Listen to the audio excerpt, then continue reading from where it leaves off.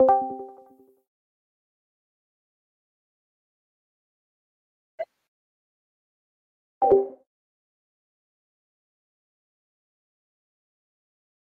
right.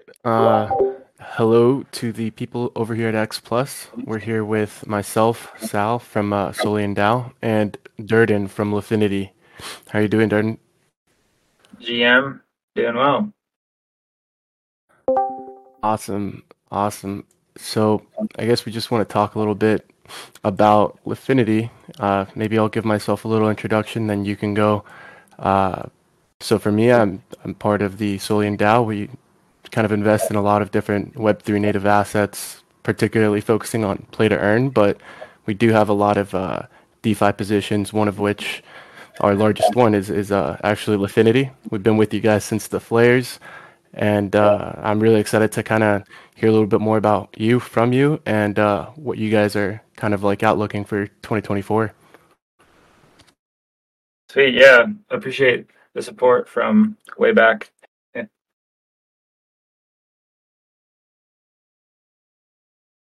Hey, Ty, can you give me a second? I'll be right back. Yep. I guess meanwhile I could I'll talk a little bit more about Solely and DAO for those who aren't familiar. We're basically a one of the first DAOs, if not the first NFT DAO on Solana, launched in August 2021. We're just kind of believers in the power of smart contracts to kind of facilitate an organization where people who create value have a say, ownership, and an opportunity to profit from their inputs and efforts. Currently, we're in like Star Atlas, Photo Finish, Aurori, and we're looking to enter BR1, introduced to them from Crypto One Stop over here. And yeah, a lot of DeFi positions like Lifinity, DeFi, a lot of lending, looking to participate in the bank's strategic sale right now. And we're looking to get into kind of like VCs through Turtles in 2024, as well as kind of updating the artwork for the project and tokenomics. So if that's interesting to you, feel free to DM me. But yeah, we're just kind of waiting for Durden to come back. I'm back. Sorry. Yeah, so No problem. should I give a short intro to myself? Was that the question? Yeah, just who you are and what you do at Lifinity and what Lifinity is. Right on. Let's see. I'm Durden. I'm like a semi-technical guy. I studied math in university, played poker semi-professionally for a while. Entered crypto in 2017. Got much more active in the cycle after that, so the previous cycle. That's when I learned about Solana, and that's when I really started doing a lot of DeFi stuff. And I was lurking in Lifinity's Discord, asking questions and stuff, and they asked me to join them. So I'm like a late comer to the team. They were already building the product when I was asked to join. So that was about 2 years ago. Let's see. I forgot. Was there a second part to your question? So, what is your main kind of job day to day at Lifinity right now? Yeah. So basically, I do everything that's not development or design.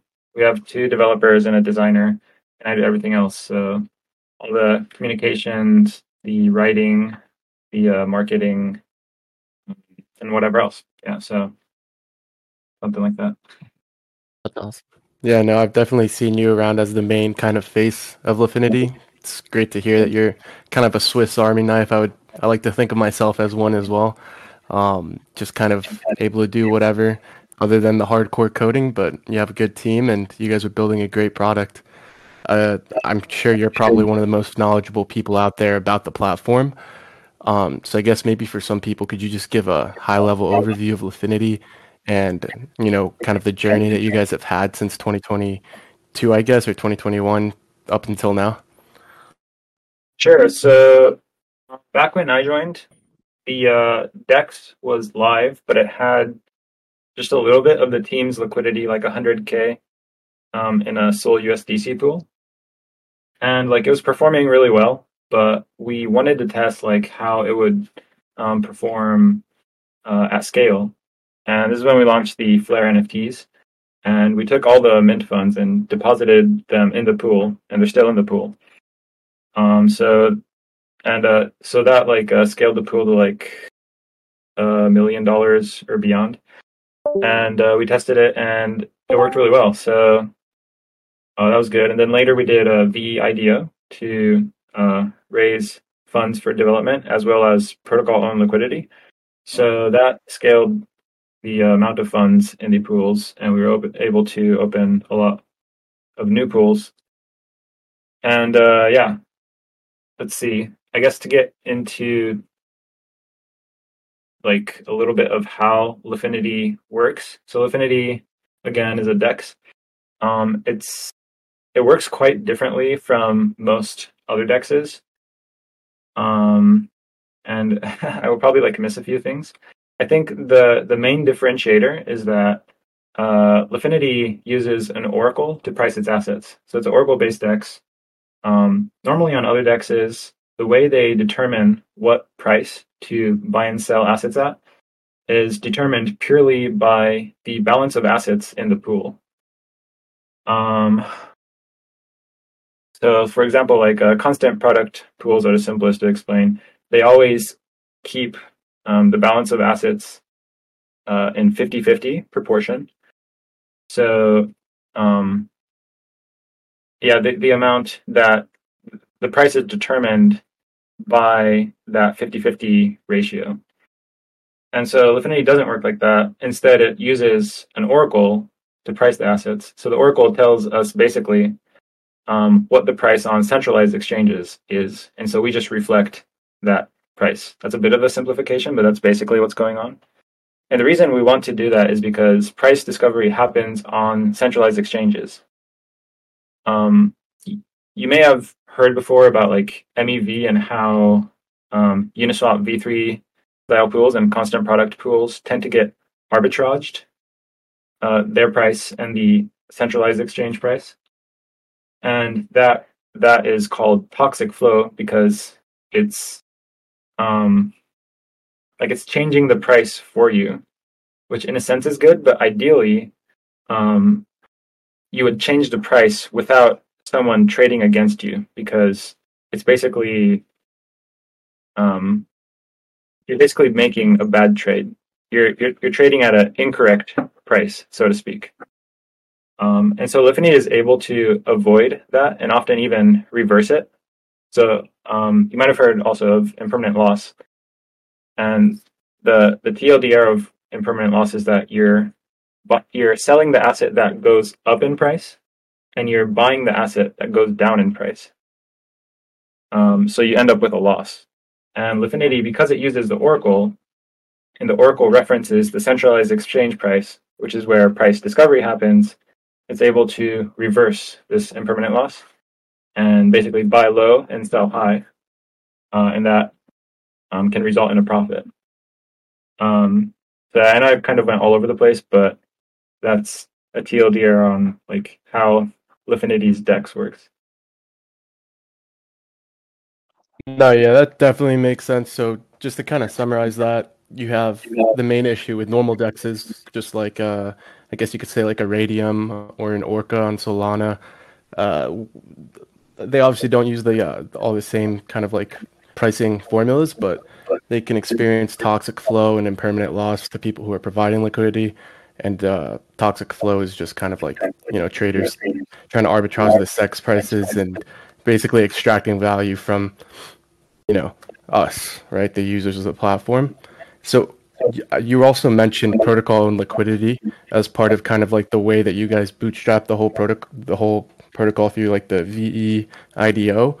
Do you want to kind of explain, how protocol own liquidity, sorry, is a is kind of like something that people should care about, and it's something that secures the platform over the alternatives, and kind of tying that to the nature of the Lifinity token itself. Sure. I mean, hey, you're not super wrong. The protocol does own Lifinity, so. But yeah, protocol own liquidity. So we did a special form of an IDO called a VE IDO. I think we're still the only one to have ever done this. I hope it spreads more because I think it's a very useful way of doing an IDO. So before explaining the idea, I should mention that our tokenomics include the VE mechanism that people might be familiar with from projects like Curve on Ethereum, which pioneered it. Our VE mechanism has a few differences that make it an improvement on Curve's model, but without getting into those, all you basically need to know is that VE is basically just locking your tokens, and the longer you lock your tokens, the more voting power and protocol rewards you receive. So there's an incentive to lock your tokens, but it's a trade-off, of course, because that means you're giving away or you're relinquishing your liquidity. All right, so we have this V tokenomics. So we did a VE IDO. Usually when you do an IDO, you sell tokens and you receive USDC, and then everyone gets the same price. But in the VE IDO's case, users not only provide USDC, but at the same time, they make a choice as to how long they want to lock their tokens.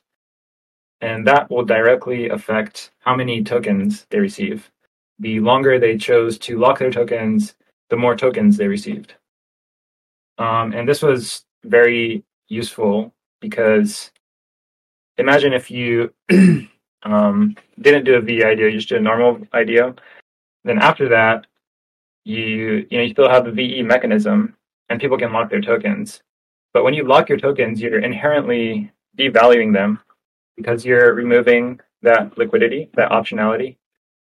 And so there is an incentive sort of because you get the protocol rewards via locking, but there's also this huge disincentive of removing your liquidity. And so the VIDO counters this by having a strong incentive, namely that you get more tokens when you lock longer. You get a better price in the IDO. And so this incentivized tons of people to lock their tokens.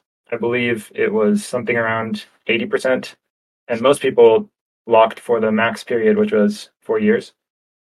And so we started off with a good circulating supply dynamic where most of the supply is locked. And actually, since the VIDO, that number has only increased. Now it's like 86%, I believe, of the supply is locked, and most of it for 4 years. Actually, there's some that's slightly less than 4 years. These are people who are performing this arbitrage, but essentially they're also locked for 4 years. Anyways, so yeah, we did that. So that worked great. And then I think you asked about protocol owned liquidity. So yeah, most of the funds we raised in the VEIDO just turned into protocol owned liquidity. This is another unique thing about our DEX. Usually DEXs don't own their own liquidity. They get all their liquidity from external providers. But in our case, essentially all of our liquidity is protocol owned. And there's a few benefits to this. I think the most significant one is that this means that instead of how it normally works, where a DEX charges a protocol fee on the LP profits, usually this is something on the order of like 15%. Because we own the liquidity, regardless of the protocol fee, this means we capture 100% of the fees that we generate. And so, that's a lot more than just 15%. That's like 6x more. And on top of that, we also capture 100% of what we call market making profit. This is the profit the DEX makes before trading fees. So basically the thing I explained earlier about impermanent loss, or how we reverse it. So the profits we make from buying low and selling high. Usually you can't even charge a fee on this. This is just accrues to the LP tokens directly.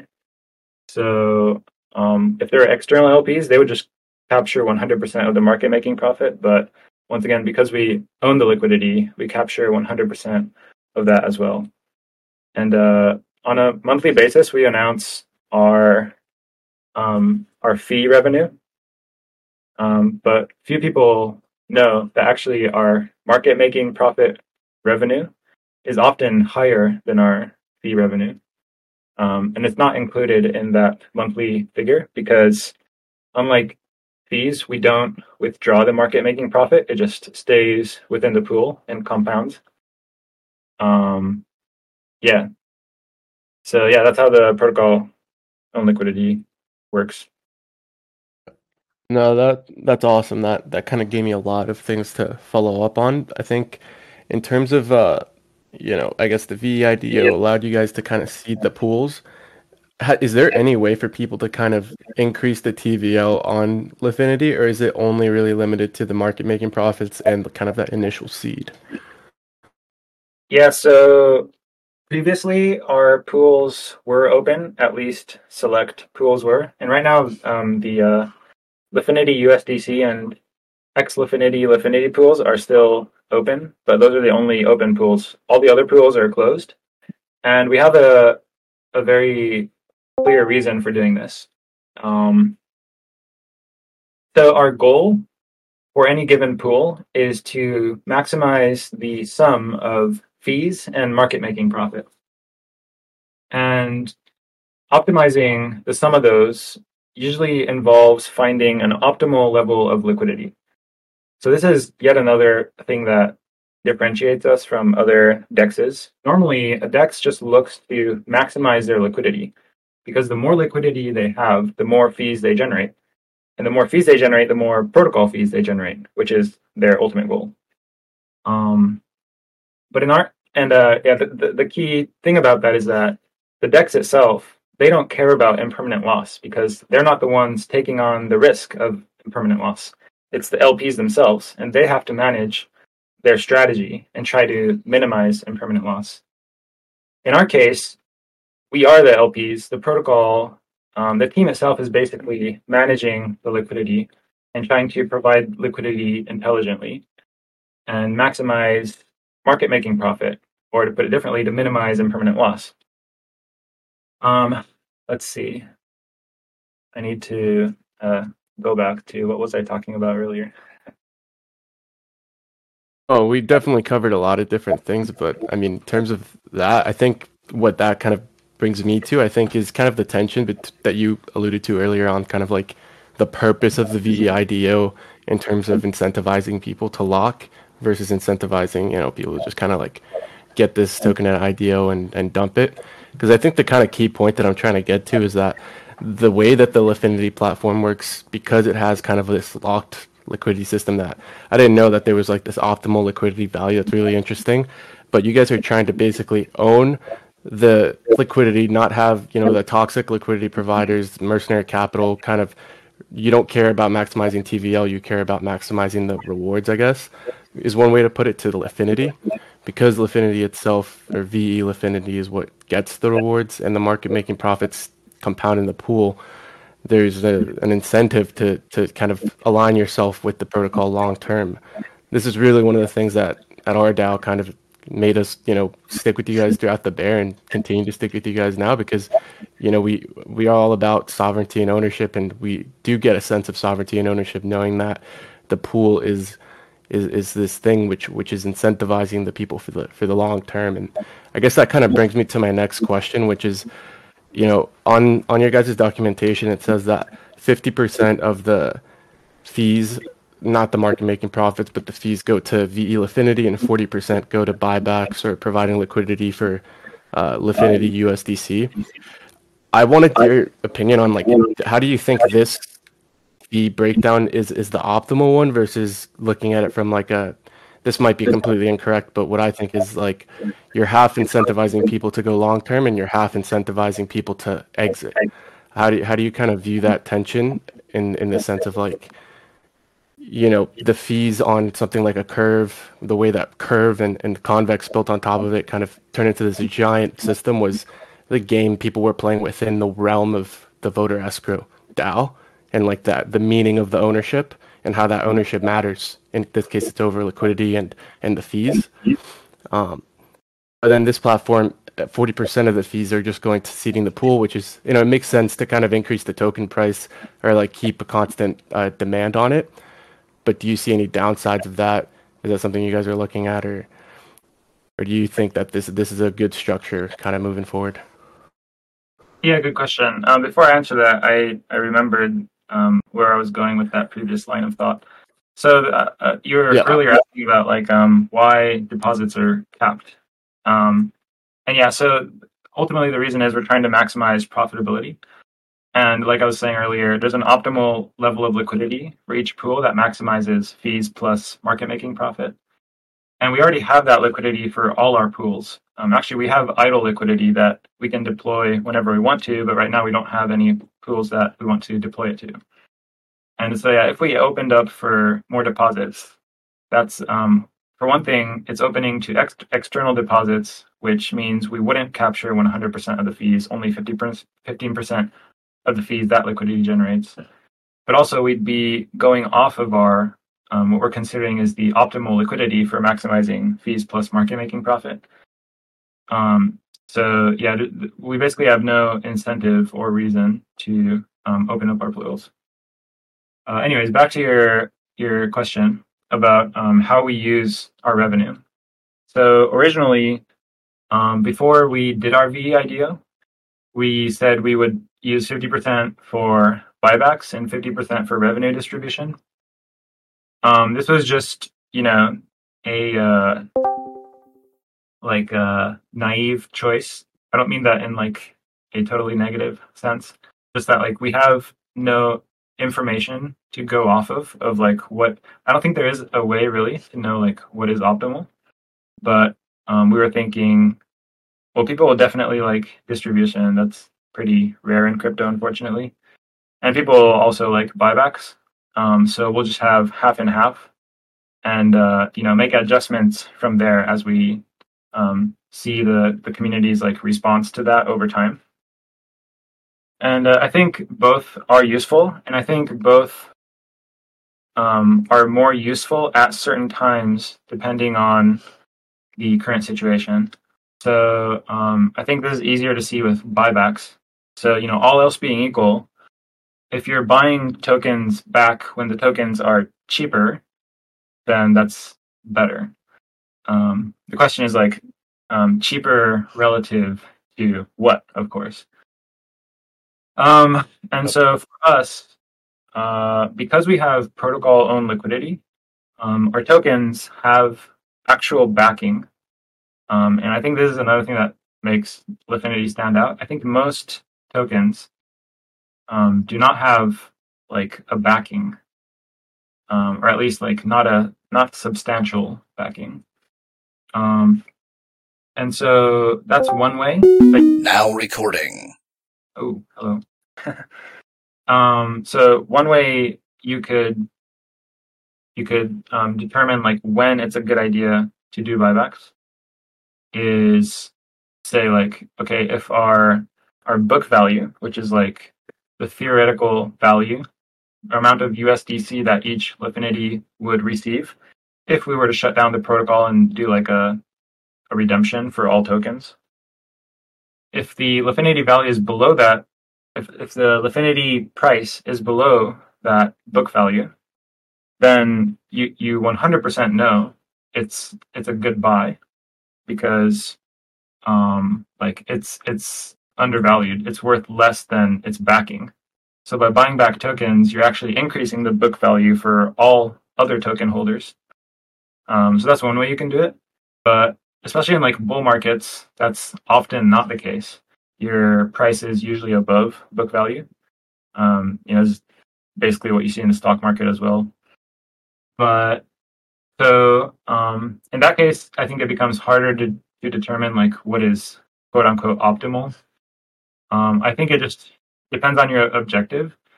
And people have different objectives. So I guess another simple way to think about this is long-term holders versus short-term holders. So long-term holders, they plan on holding regardless of price. That's kind of by definition what it means to be a long-term holder. And so those people, of course, care more about revenue because if they're going to be holding and they don't care about price, what they do care about is how much they get paid out. So those people probably care less about buybacks and they care more about distribution. Then on the other hand, you have traders who are looking for to buy low and then once price increases to sell and take a profit that way. those people probably care more about buybacks because that serves their purpose of once they've bought, increasing the price so that they can more quickly get to a point where they want to take profit. So yeah, I'm not sure it is an optimal. I think it's inherently subjective. It just depends on like what your priorities are. So right now we still do both of those, and we have like made adjustments over time, like for how we do that. So for example, right now actually we haven't done buybacks for a couple months, and instead we've increased Lifinity USDC liquidity. This is partially because the price of Lifinity is above its book value. Also because we've sometimes heard people say, "Oh, Lifinity is so illiquid. Um, I try to buy a little bit and then it moves the price." Um, and so we've tried to increase liquidity, and also it kind of makes sense because when you increase liquidity, you're not buying tokens, so you're not raising the price higher than it already is. Um, so relatively speaking, at least compared to like when Lifinity is below book value, it makes sense to just add liquidity.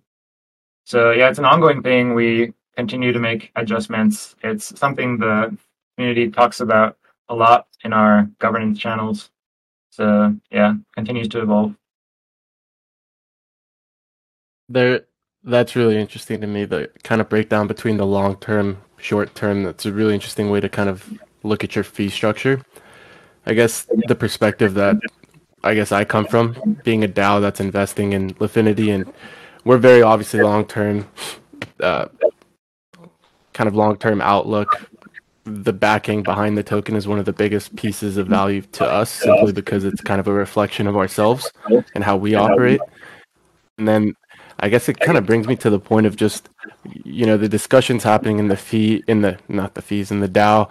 Has there been discussion about kind of the,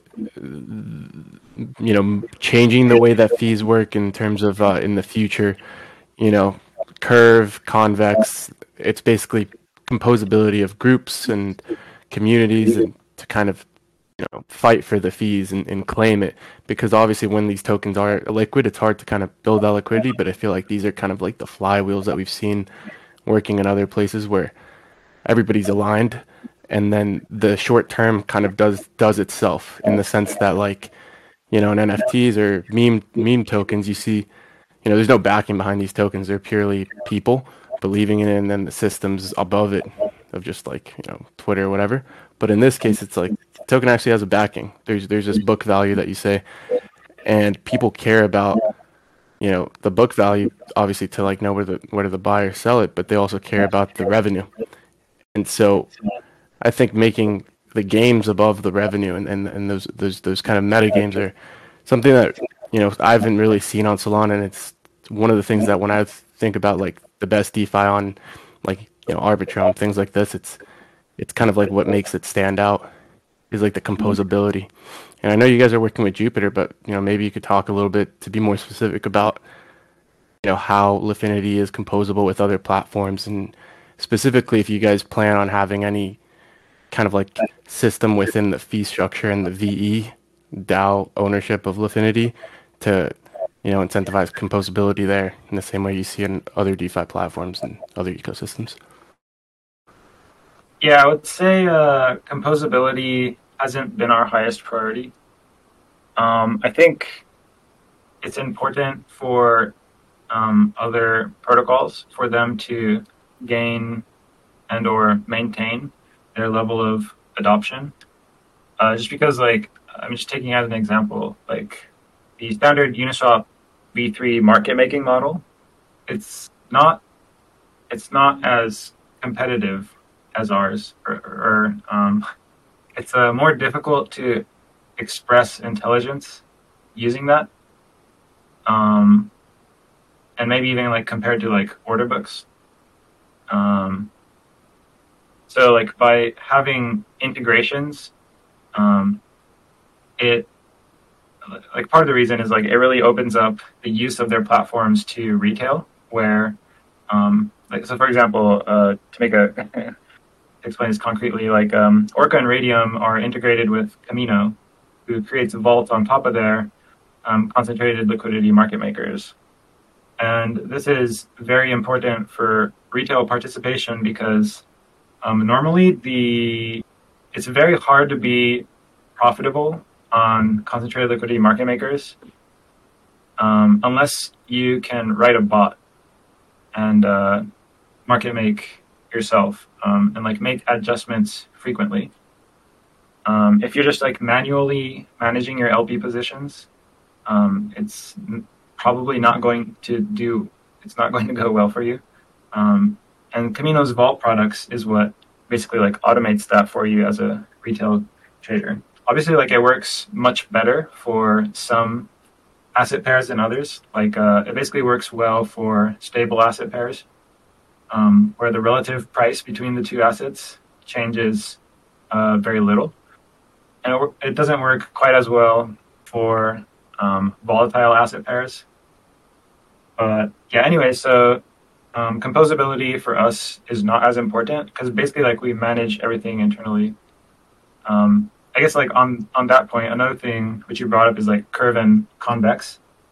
Our VE system is quite different from theirs, and also like Curve's foundation is the fact that they use their token for liquidity mining incentives, and like all the products built on top of them, basically use that as the foundation.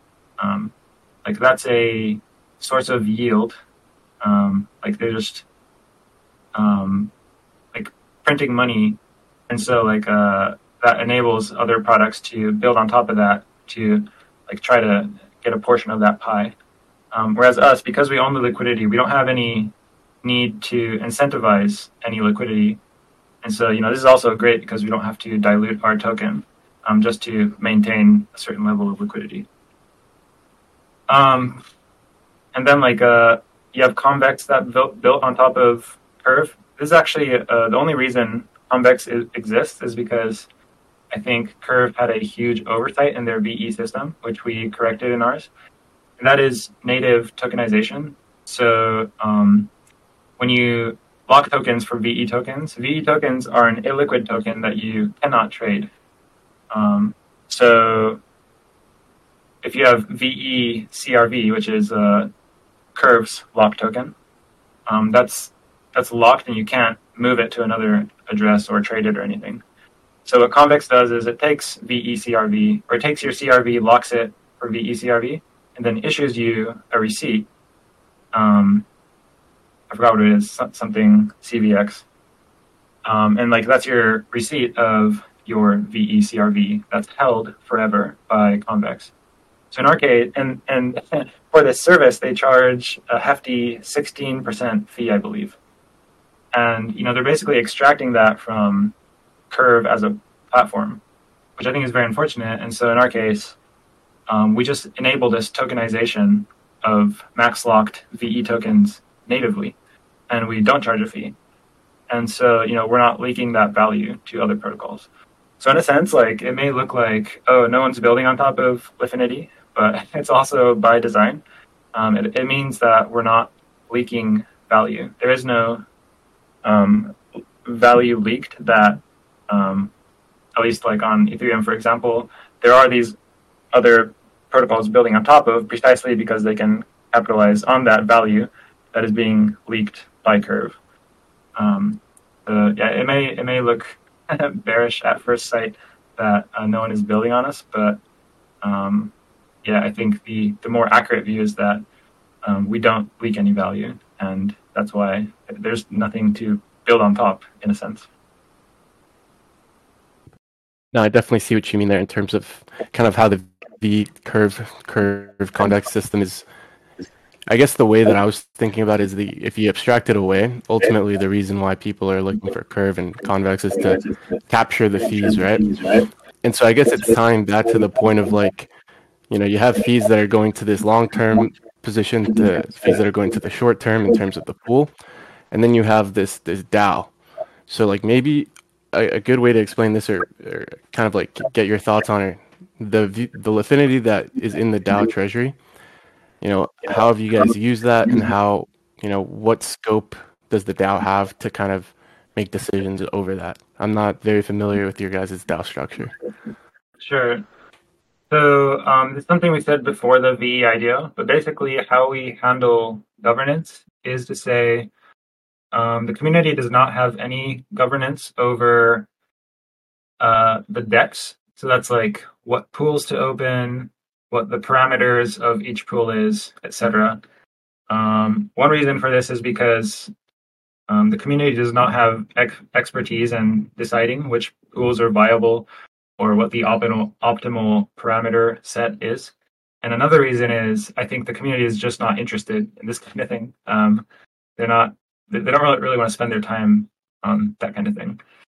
On the other hand, what the community does govern is anything and everything related to money. So that's like how we use our treasury. I mean, like that's basically the main thing. Yeah, and so how do we use the Lifinity in our treasury? Originally, what we said we were planning to do was to sell Lifinity for more liquidity. So when our pools became full and we want to open new pools, but we don't have any assets left to deposit, we would sell Lifinity for those assets. And this would increase the circulating supply, but at the same time, we're gaining revenue generating assets. So that would more than make up for the fact that we're increasing the circulating supply. At the same time, it increases the book value. So, it's like essentially there is no dilution taking place there. But as it turns out, we were much too capital efficient to need any more liquidity. So right now, I might have mentioned earlier, but we have idle assets in our treasury, not Lifinity, like USDC and Sol. And our pools are full already, so they're just waiting to be deployed until we can open new pools where we can deploy those assets. So we haven't had a need to use Lifinity in our treasury for that original intention that we had, selling it for more assets. I think there's only two ways that we have used it so far. One is to buy out the Flare DAO. So I mentioned earlier that like Flare DAO, we did a mint and we deposited all the mint funds in the pools, and the Flares just like owned this liquidity. And it was there was a bit of weirdness where the Flare DAO and the Lifinity DAO were not fully aligned because they're both vying for like a greater share of the pool. And so we, after a very long community discussion, we decided to have Lifinity DAO buy out Flare DAO's liquidity. So in exchange for their liquidity, Flare DAO received a bunch of VE Lifinity, that's max locked Lifinity.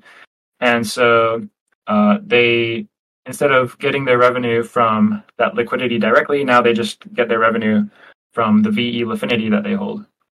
So we used like 5.7 million Lifinity from the treasury to do that buyout. That was the main use. And the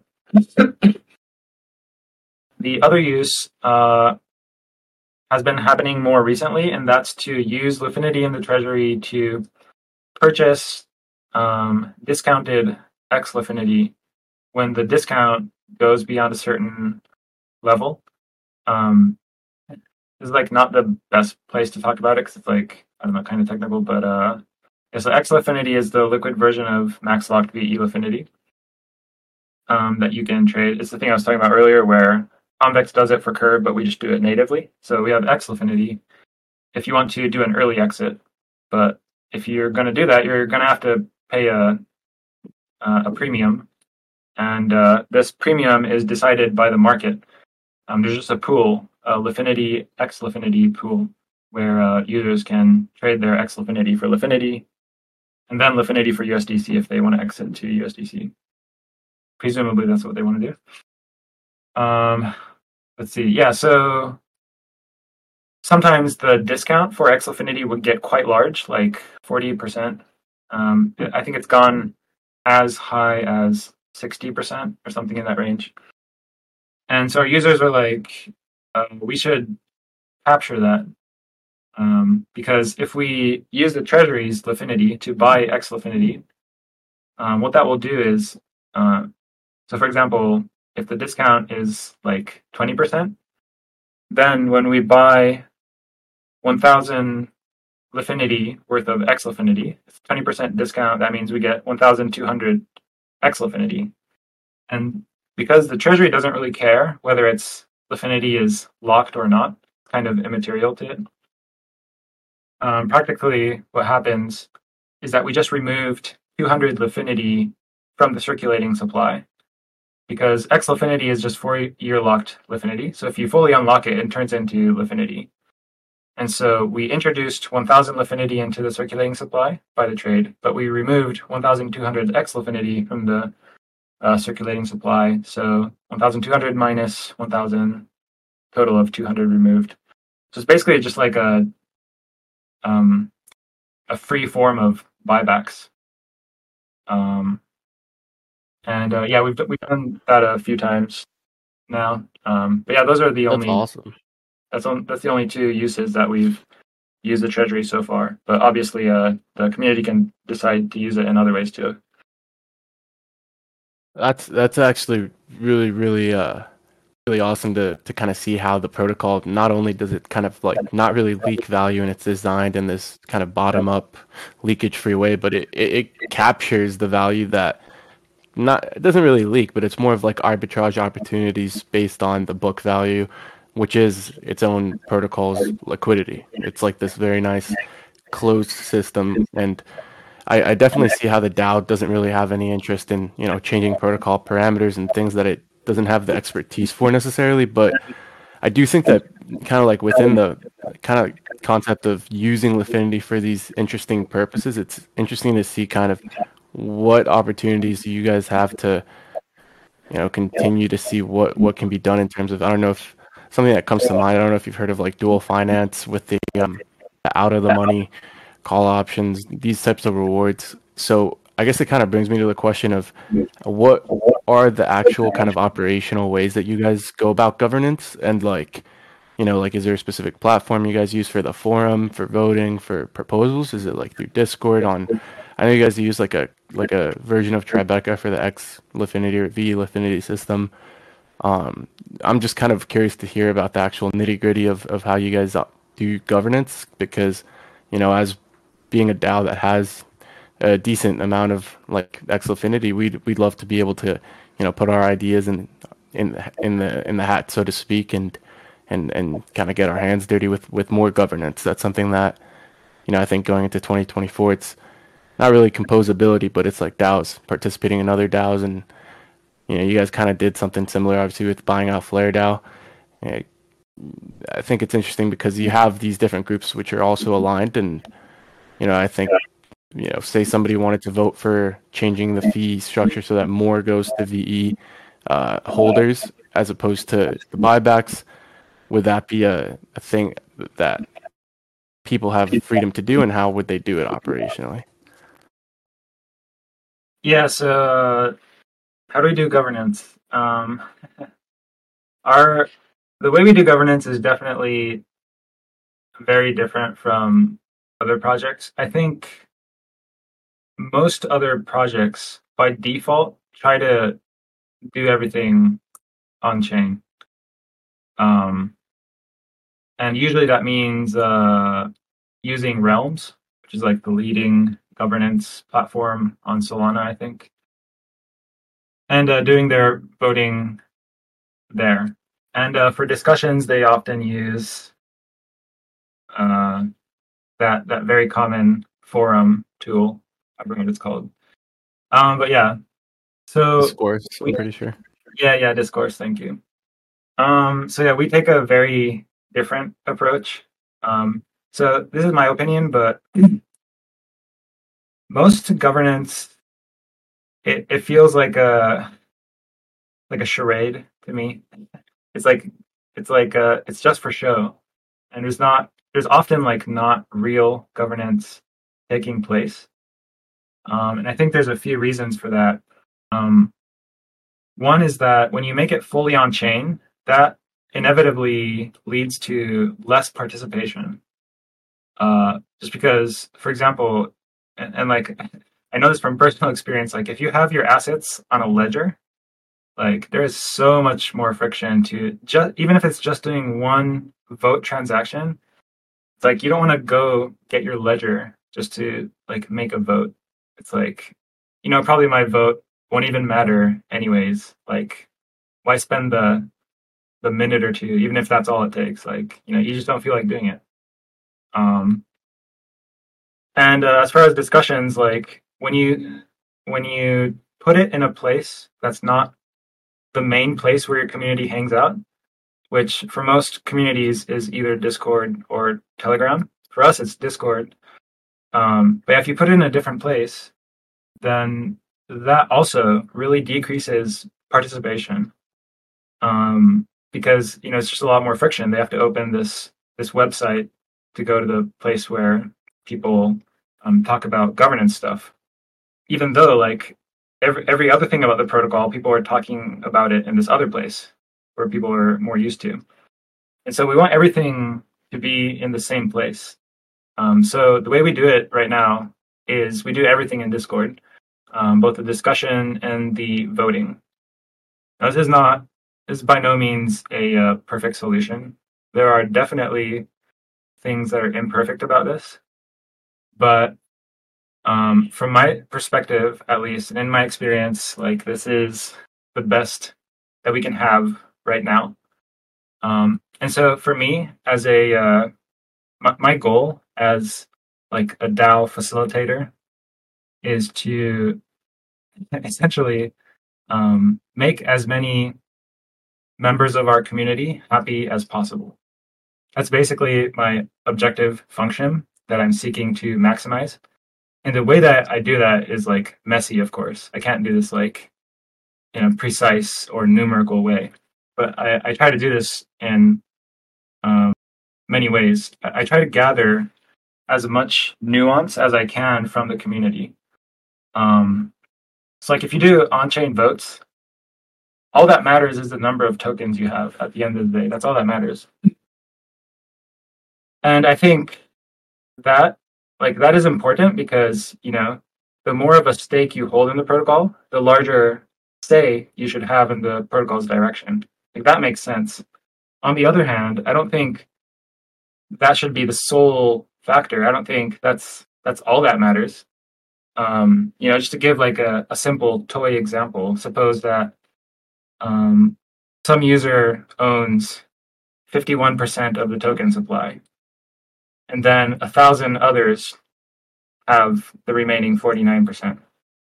After like a vote for something, and only the guy holding 51% is in favor of it, and everyone else in the community is like vehemently against it, then if you're just doing like token weighted voting, well, they're gonna win, and they're gonna have their way. But is that gonna be good for the protocol? Like probably not. It's probably good for that person's bag because they're voting for that for whatever reason. But it like screws everyone else over. And so, as a protocol, you're probably fucked. Even if that one holder like benefits from the outcome of this one vote. But you can't have you can't have that nuance in a token vote. But you can if you're doing things in Discord. So you have to reiterate that like this is like super messy, and there's a lot of like subjective judgment on my part. Like so, but yeah, what I try to do is we have a lot of discussion. That's what we always do first, and then we put things to a vote, and then I look at the numbers, and I consider like how the discussion went. Like, was it like how strongly were those against it like fighting it? Are they angry? I just like I'm not sure if this is a good idea or like we should definitely not fucking do this type of thing. There's like nuance like that, and I try to consider that. And I think, and so I don't think there should be like a fixed. Okay, if this percent votes for in favor, then regardless of whatever happens in the discussion, it'll pass. I try to take as many factors into consideration, like what percent voted for what, and how heated the discussions got and stuff like that. So it's definitely a messy process, but I think, like I said, my ultimate objective is to make as many people as happy as possible. And I think in terms of that, it has worked quite well. And I think it definitely works better than just doing like on-chain token voting, just because it does capture that nuance and people feel heard. And yeah, sorry, and I kind of rambled there, but yeah, that's kind of my take on governance. That's really interesting, and I think definitely different systems have different governance needs, and Lifinity is obviously one that you guys operate in a very specific type of way, and governance has to be handled within the parameters of the safety of the protocol and the the well-being of the protocol ultimately does value mostly on how many people feel favorably about it, right? And so keeping people happy is definitely something that from my experience, is kind of antithetical to a lot of governance, where the way that we kind of have our proposals, sometimes people are very unhappy, sometimes people are happy, but we just stick true to the system that we have, and we kind of have a mixture of Discord and on-chain voting, where we try to capture nuance through that, but I think it's definitely an evolving space. And even the way that Realms is kind of the main governance platform, we actually use Tribeca as well, which kind of has been a pain in the ass, but we're starting to figure out how to work with that more, and might even create a plugin to plug into Realms if we need to. But that's kind of a thing that I think will be changing a lot over the next couple of years. But just governance Yeah, on chain and these kinds of things will be developed. I just wanted to mention, if you guys are developing a plugin, Saber DAO might also be looking to do something along that line. So recommend joining the discussion on that there. Awesome. Yeah, I'll definitely talk to them about that. But I guess to kind of just like I guess close things up, would there be what do you guys think, what do you think is specifically, we'll get to maybe questions that people in the audience have, but what do you think about the last few months at Lifinity, the increased volume, and what are you hoping to see in 2024? Yeah, so a lot of what Lifinity did throughout the bear market was optimize its pools. And that was basically in preparation for um, the current type of market environment we're in right now, where there's a lot more volume and there's a lot more attention on Solana. So yeah, like Lifinity has been able to capture a ton more volume, especially when there's volatility. So that's been great to see the optimizations paying off. What do you expect to see looking forward? Um, or was that a question? What's your outlook for 2024? Maybe like some of the big goals that you guys have, milestones, plans for things you guys are developing, or anything of that nature. Right on. So for Lifinity specifically, I think the main thing will be opening more pools. Um, I think a lot of new assets will be hitting the Solana market as people um, do airdrops, often converting their points to actual tokens. So we'll be looking to market make for a lot of those. Um, we are considering going cross chain to some places, but the talks on that are still early, but definitely a possibility. And then we've hinted at this thing called Project S, which is the next thing we're looking to build. So, um, yeah, hopefully we'll be able to release that in the near future. Not much I can say about that at this point, unfortunately, but um, yeah, I think those are some of the things on the horizon. Well, that's a lot of exciting stuff. I guess I would only have one kind of last little question before we could open up to the audience, but it would just be, so you're saying that you guys are going to be market making for a lot of these airdrops. Would those kind of be positions that you guys like, say like Jupe or something? You guys would add Jupe to the pool and like keep it there forever, or what's the idea there? Yeah, we definitely keep it there as long as market making for it is profitable. So I mean, like we did a similar thing for Pith and Jito. We're still market Okay. making for those. Um, yeah, and like with Jupe's case, some of our treasury wallets have done um, fairly sized swaps. So like our protocol will receive a Jupiter airdrop, so like we can use that directly to just start market making for it. So Mm, that's um, awesome. yeah, yeah, yeah.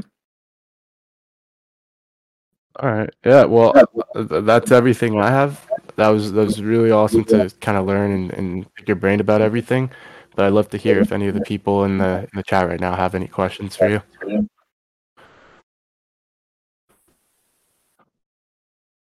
Yeah. If none, oh,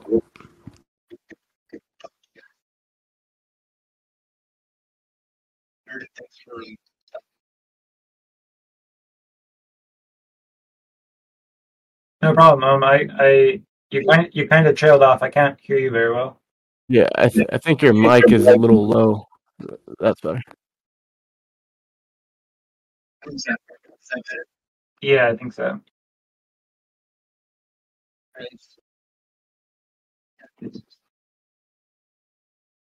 Oh, It went I lose away you again. again.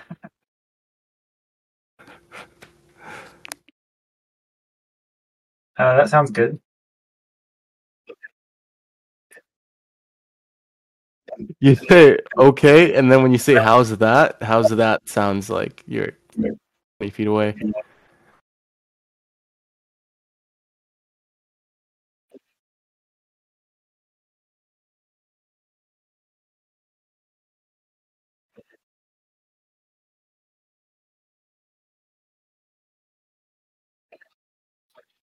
Yeah, yeah, yeah.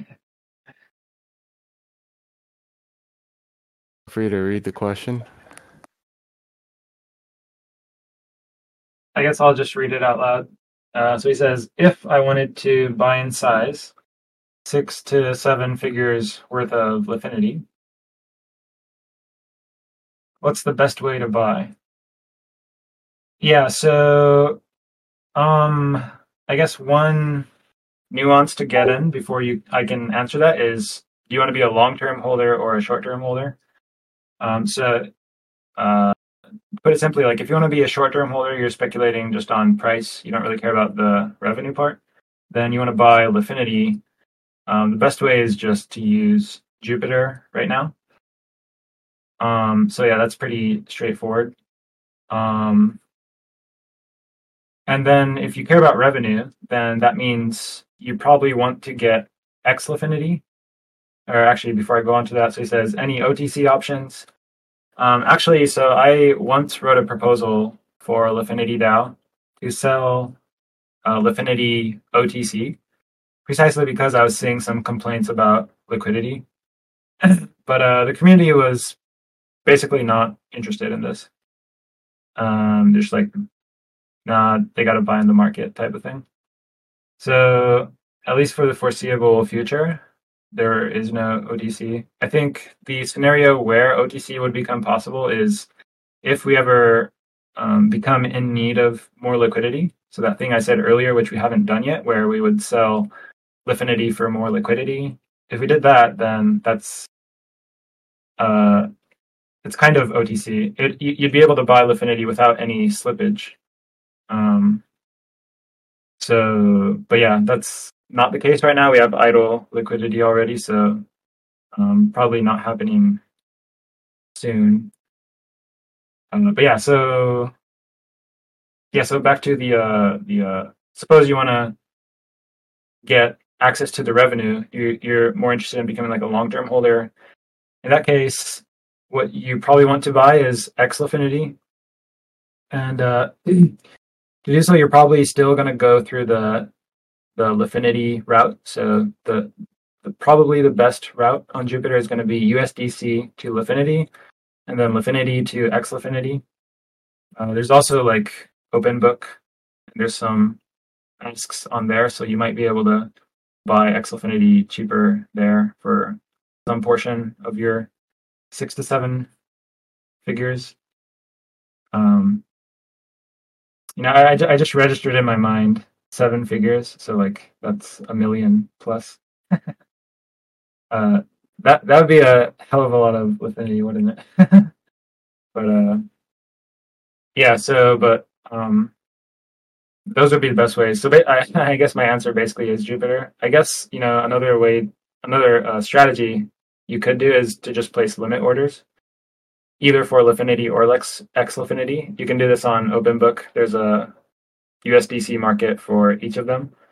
So if you're not like desperate to get in right this moment and you're willing to wait, then you could just place large bids and wait till people dump into them.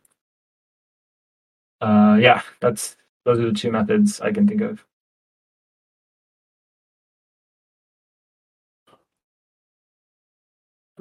Yeah, dumping into the bids seems like a pretty good way.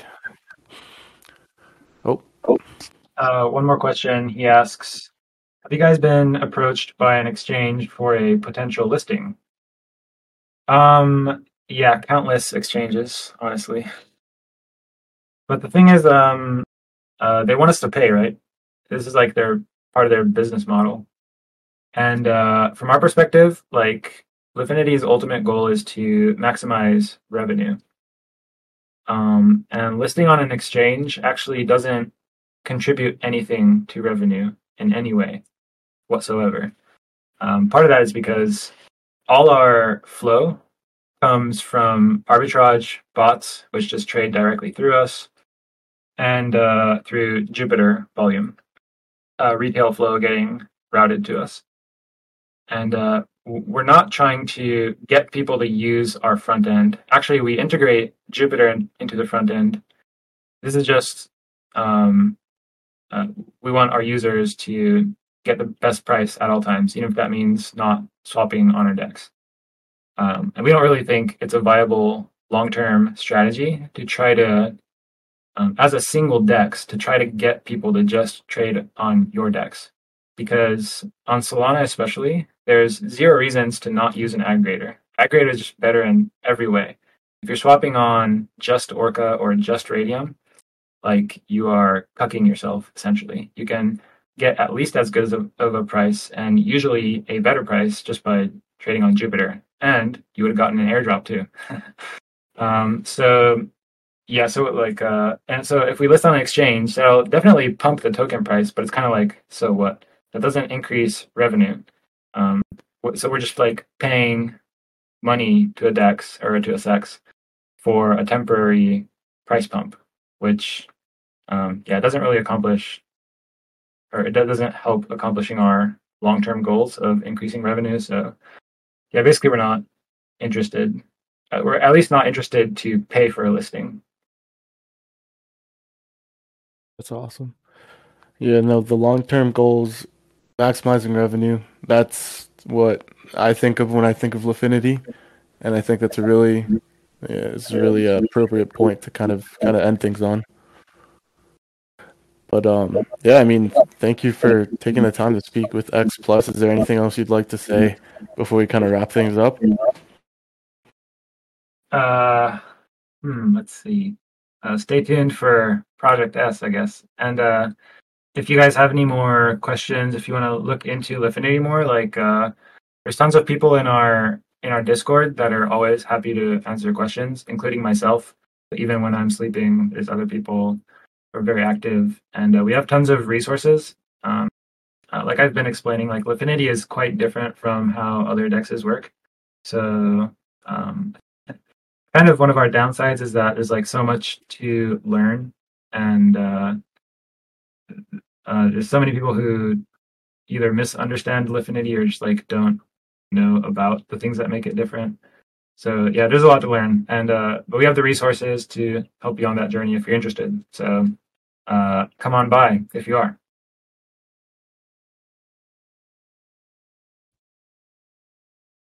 I guess that wraps things up. Sweet. Well, thanks for having Thank me you for on. your time, man. Yeah, my pleasure.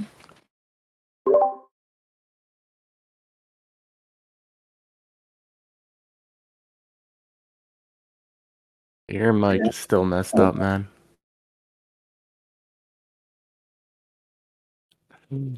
All right.